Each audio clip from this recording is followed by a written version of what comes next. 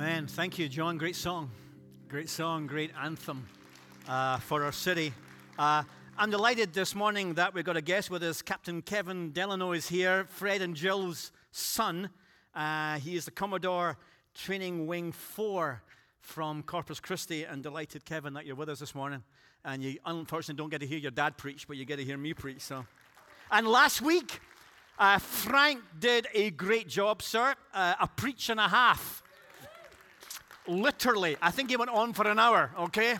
But here's also what's exciting. This week we had Joel preaching and Dorian preaching. Two young guys at the other end of the spectrum from Pastor Frank. And I reckon half my age as well. And they're preaching. And this is really exciting. Pastor Seth, what age is Pastor Seth? 21? I don't know what age he is, okay? 26, okay? He's preaching. So it's just great to see these young guys preach and teach. I was in Reno last weekend preaching, not playing, preaching. And then I had to go down to meetings in the Bay Area, and we were talking about raising up young leaders who would lead our churches in the coming decades ahead. And we pledged to raise up 200 young leaders in the next 3 to 5 years. Because we want to make Christian full-time ministry a dream when our young men and young women are dreaming. And we want to ask them to take the risks of leading a church in San Francisco or the Bay Area or somewhere, because we know that that is a risk to try to get people in the Bay Area to come to know Christ. And that takes more guts and more courage and pays off bigger dividends than letting our young people just run off to do their own risks of extreme sports or expert gamers or whatever they're going to be. So how many of these young men and young women will come from South Valley Community Church? How many young men and women from this church will say, I'm not going to chase after the dream of becoming, my next career in education, or my next career in business, or my next career in farming, or my next career in the military, but I'm going to give my life to see men and women come to know Christ through leading churches. And see, the harvest isn't the problem. Like, you go into the Bay Area and it's like 0.5% people go to church. The harvest is not the problem. It's the laborers that are the problem. I think Jesus said that. So we're excited to see what comes and the role of people from South Valley Community Church. And if you're between ages of 18 and 24, talk to me. And let's see what can happen, okay? Now, we're doing this series, What If Upside Down is the Right Way Up? And can you remember the defining words of Jesus I shared with you on Labor Weekend? Seek first the kingdom of God. There's a fascinating line in C.S. Lewis's classic book called Mere Christianity. And this is just brilliant. Are you ready for it? It's going to be on the screens, okay? The world is a great sculptor's shop, and we are statues. But there is a rumor going around the shop that some of us are someday going to come to life. Some of us are someday going to come to life. That's brilliant. Like, if we take the words of Jesus seriously, then living the way of Jesus, living as a Christ follower, is the best possible way to live. And if it's not the best possible way to live, then Jesus was a liar. This is it. This is the message of Jesus Christ. This is the gospel. There is a way that you can live that leads to life. There's a rumor going around the shop that some of us are someday going to come to life. And in stepped Jesus to earth, to time. And he launched his mission in the backside of the desert in a 2-bit town called Capernaum. Okay? And he told them that, as he told people everywhere, the kingdom of God has now come. In other words, there is this new way to live, a way that breathes and pulsates with the very life of God in and through you. Eternal life is here now. And thousands of people flocked to him and followed him to drink of that water.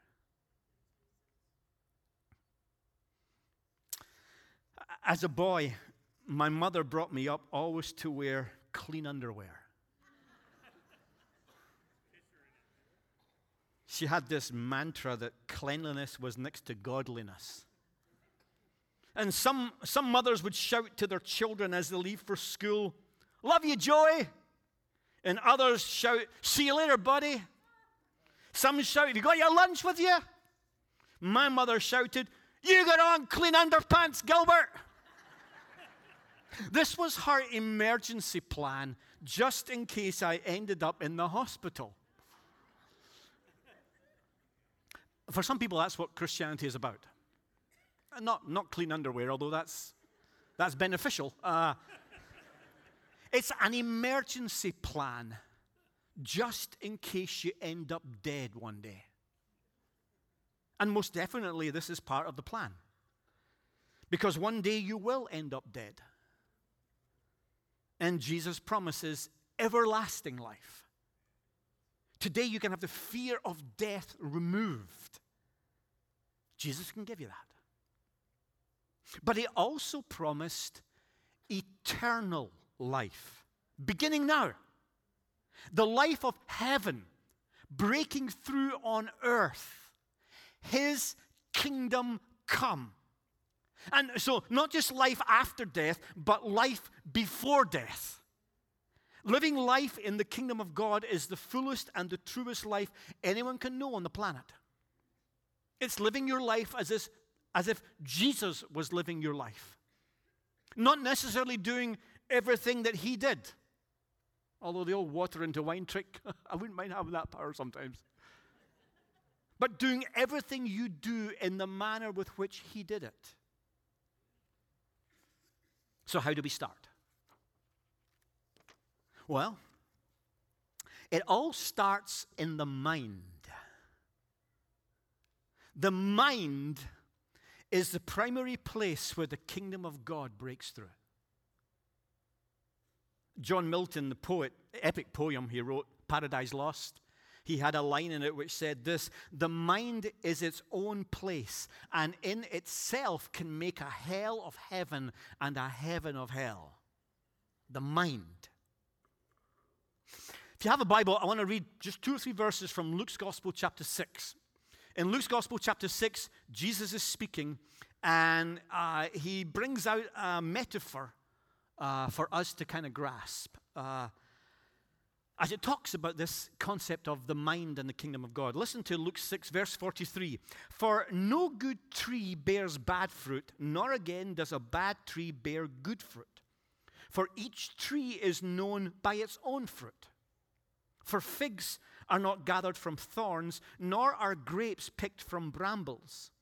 The good person out of the good treasury of his heart produces good, and the evil person out of his evil treasury produces evil, for his mouth speaks from what fills his heart." And there's only 3 verses, but boy, they're powerful verses. The kingdom of God is always challenging, if not turning upside down, the operating practices and values of our society. And today I want to talk about 2 laws and try to do it all in 15 or 16 minutes, okay? So hang with me. Let me ask you a real simple question. What kind of fruit does a peach tree produce? Peach. A little harder. What kind of fruit does a fig tree produce? Figs. The first point is really deep. It was hot at the coast this week. I was struggling for focus. It reached 81, okay? And on Thursday, Friday, am I right now? It was just too hot to think, okay? This law might be called the law of the tree. What's going on inside the tree determines what gets produced outside the tree. And the idea here is that there is this constant flow of thoughts, of perceptions, of emotions, and they take on certain patterns and tendencies, and these determine your fruits. And in this little parable, the fruits are your behaviors, your actions. Over the last many years, so many studies have supported this reality. Since the 1950s, the work of Noam Chomsky, one of the most dominant movements in American psychology is what's known as cognitive psychology. And this is built around more or less the single truth. The way that you think is the single most determinant point about you. The way you think is the single most determinant point about you. The way you think creates your attitudes. It shapes your emotions. It influences your immune systems. Now, this was at play when Jesus was around. At the time of Jesus, Jesus initiated a huge ethical clash with the Pharisees of the day. Both the Pharisees, religious leaders, and Jesus were concerned about the people behaving the way that God wanted them to behave. And by the way, they both went about that there was to get people to behave as God wanted them to behave, but they went about it very, very differently. The Pharisee way was to build a fence around the law. So it went like this here. To stop you sinning, to stop you misbehaving, you would apply not only the law of Moses, but let's put a buffer zone around that law to give it even more protection. For instance, the law of Moses says, do not commit adultery. So the rabbis, the Pharisees, would teach their fence, their buffer zone would be, don't talk to a woman. A group of Pharisees went even further. They said, don't even look at a woman. So these Pharisees used to walk around with their heads down. And they keep walking into walls or into posts, you know. They became known as the bloody Pharisees because of blood in their head. These were known as the traditions of the elders, 523 sections, each with 10 to 14 paragraphs, later codified into what was known as the Mishnah. It went crazy. If a clean bird sits on an egg of an unclean bird, is that chicken clean or unclean? If a person gets ready to offer a meal offering, but they're not fully clothed, is the offering clean or unclean? If a dog eats from a carcass and then sits on your house doorstep, is your house unclean? This is a heavy yoke. But Jesus came in from a completely different, fundamentally different approach. If you aim at behavior, doing what's right and avoiding what's wrong, it's a setup for failure. You must aim instead at becoming the kind of person who wants to do good. So rather than teaching where the fence is and all the bad things over the fence, Jesus guided us to enjoy and play in the huge field that's far away from the fence. Like in the old days, you used to have to be told sometimes, can a Christian, dance? Can a Christian go to cinemas? Can a Christian smoke? Or nowadays, can a Christian have a tattoo? Can a Christian drink alcohol? Can a Christian date a girl who has a tattoo or drinks alcohol? But that's the wrong way to look at it. You're playing in the wrong field. There's a huge difference between kingdom living and behavior modification.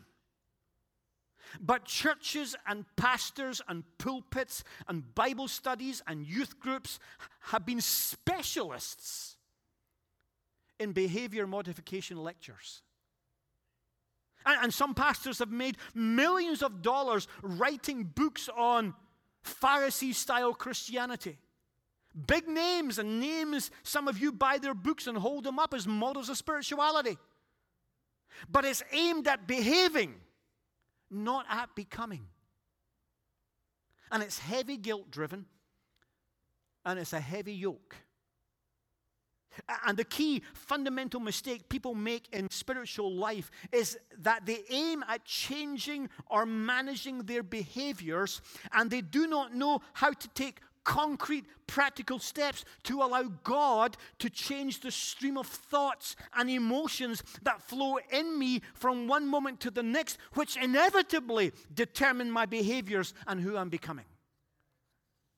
My will, at best, can struggle to sometimes overcome habitual behavior systems. No, with real effort, an alcoholic can stop drinking. With real effort, a shopaholic can stop shopping. With real effort, a long-time Raiders fan could repent and support a team that's good. But my will can never overcome habitual patterns of thinking and feeling. If you aim at behavior change without understanding the law of the tree, you're set up for failure and frustration and guilt. And the church has been very good at causing you to have frustration and guilt. Rather than aim at behaviors, we must aim at people, at our thoughts and at our feelings. And the law of the tree says, my behaviors outside the tree is merely the result of what's going on inside the tree. So what's going on inside the tree? Within your head, within your mind. And this leads us to the second law, the law of exposure. Your mind will think most about what it is most exposed to. Jesus put it like this: we are storing things up in our hearts all the time. And remember, in ancient Near Eastern culture, the heart was not the seat of your emotions. The heart was the seat of your will, your mind. Okay? So your intellect. So when Jesus says we're storing up things in our heart, we're storing up good and bad or true and false. And what enters your mind repeatedly shapes your mind and will ultimately express itself in your behaviors. So that law cannot be violated. Like, no one goes onto the NASCAR circuit trying to race on low-octane fuel. And nobody is selected for the U.S. Olympic team and goes on a Twinkie and Oreos diet. And no one has a baby and lets it just eat what it wants. Like when that first child is born, you're pedantic. Like the pacifier falls on the floor. You pick it up. You rinse it in hot water, then you place it in the sterilizer, and you let it soak in purifying solution for 5 minutes, and then using tongs, you lift it out and place it in the mouth of the kid. Second child comes along, and it falls out. You pick it up, and you run it under boiling water, and you let it cool off before giving it to the kid. My youngest brother was child number 3. It fell out the pacifier. I was allowed to pick it up, spit on it, and give it back to the kid.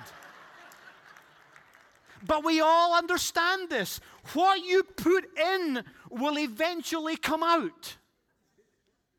But what is so amazing and so ironic, that the most important area of who we are, our minds, inside the control tower of our entire lives, we disregard this truth.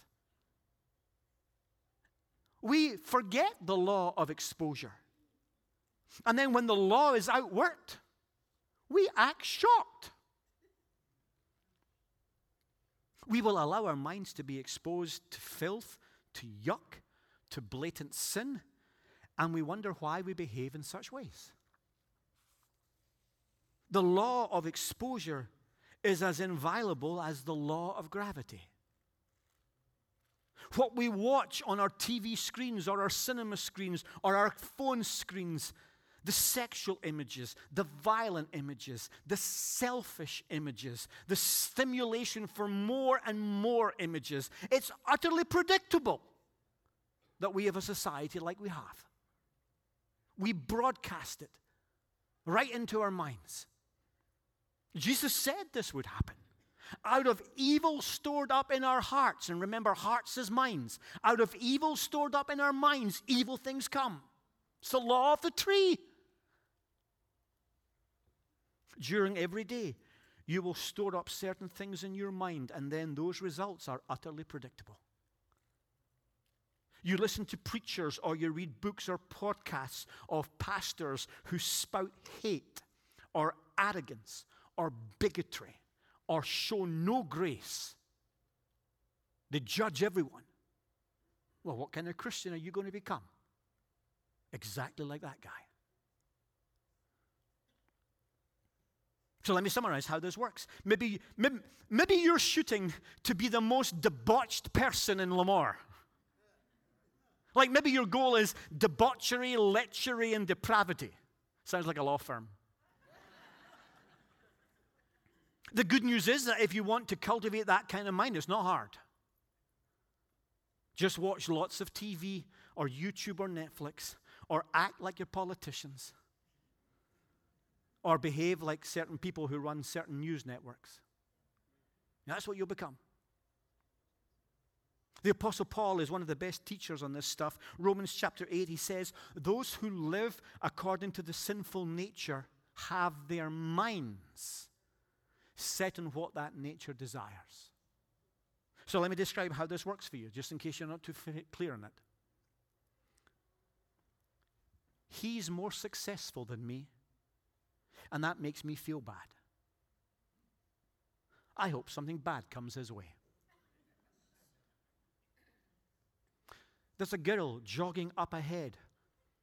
I wonder if she's attractive enough so I can get a little jolt of sexual justification. I'll just speed up to catch her. That guy next to me has a more expensive car than me. He must be greedy. That guy next to me has a junkier car than me. He must be pretty low functioning. I'm late for this meeting, and the truth is, I didn't allow enough time to get here. But I'll just say it was the traffic. I'll just spin the truth so that I can manage other people's impressions of me. She's so attractive. I feel threatened by her. I'd like to believe bad things about her.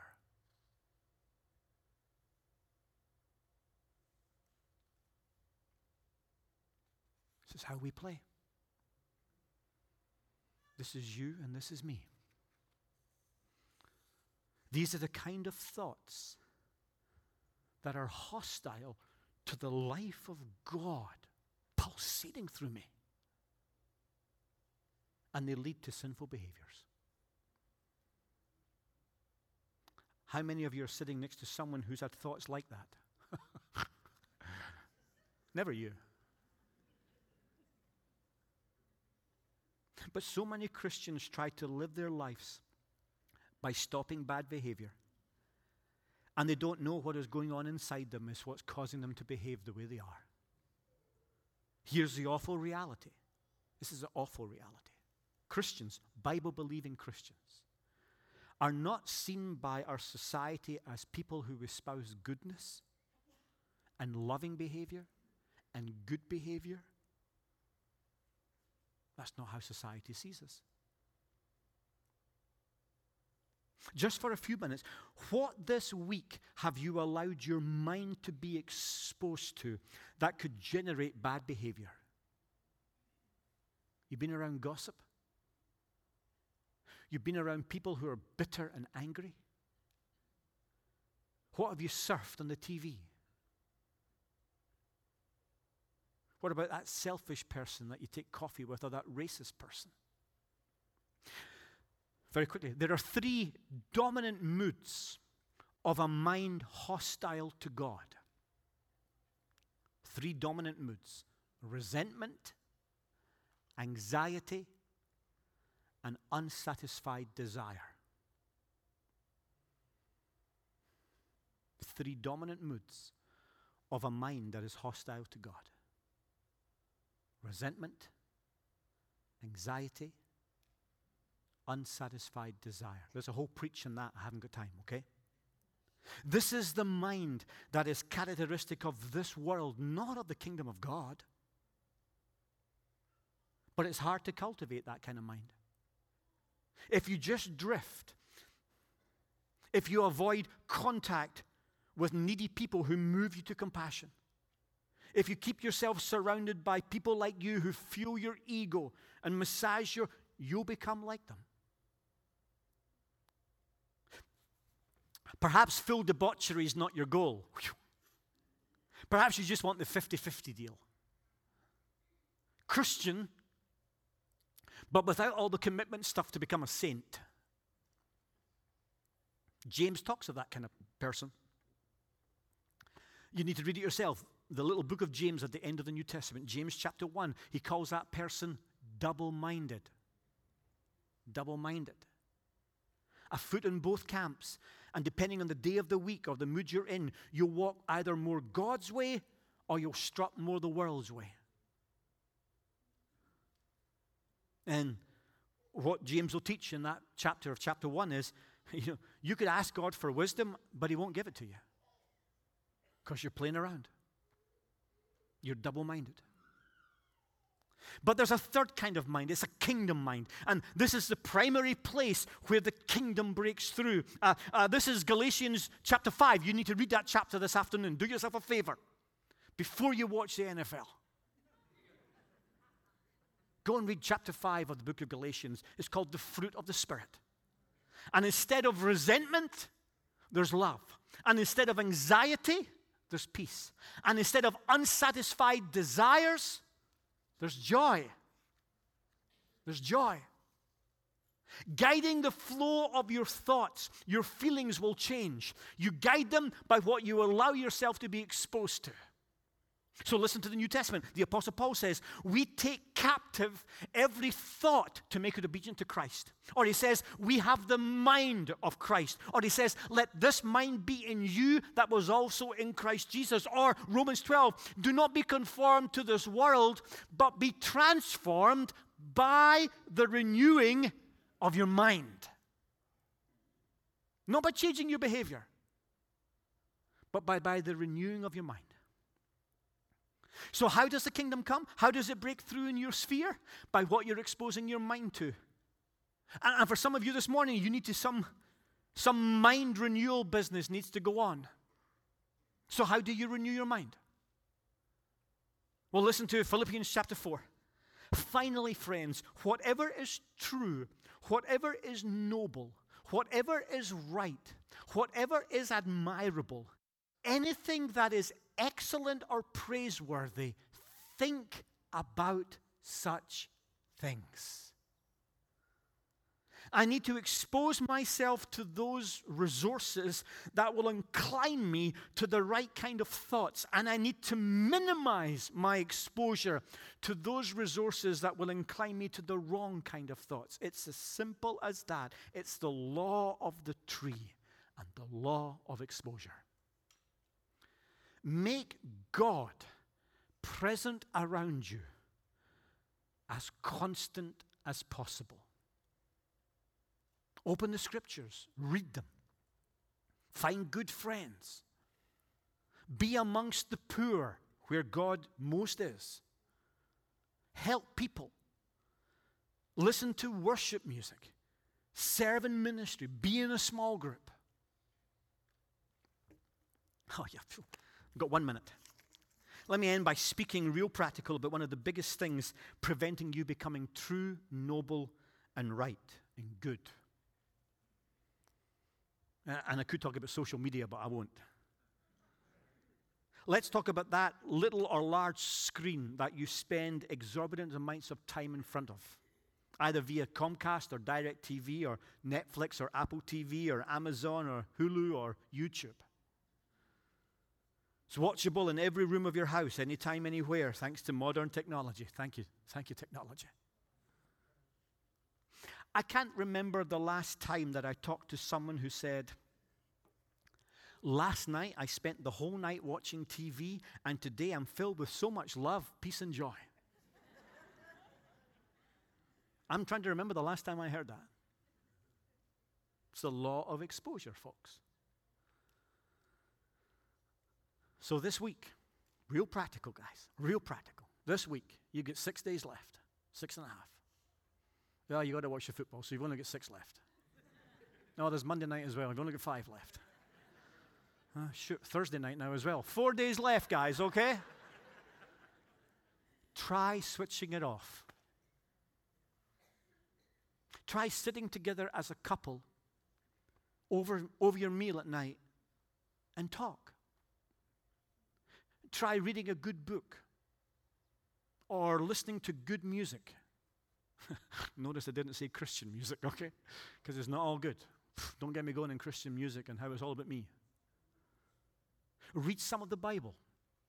I'm not asking you to read it all night, but read a chapter or two. Journal your thoughts. Pray at the end of reading it. God, what were you saying to me? Help me hear you. Go for a walk. It's getting cool enough to do that. Volunteer to help at the thrift store, renewed thrift store. Talk to Lerma. Go and volunteer your time there. Help at CR. Go and visit an older family member or an old person who you know shut in and sits in the house, got no company. Learn a new language. Bake. And bring all the goodies to the church office. People, the inside can change. It really can. But only if you follow the law of the tree. It's from the inside out that the kingdom of God breaks through. So let me finish. Listen to this. Hear it very carefully. You are who you have made yourself become.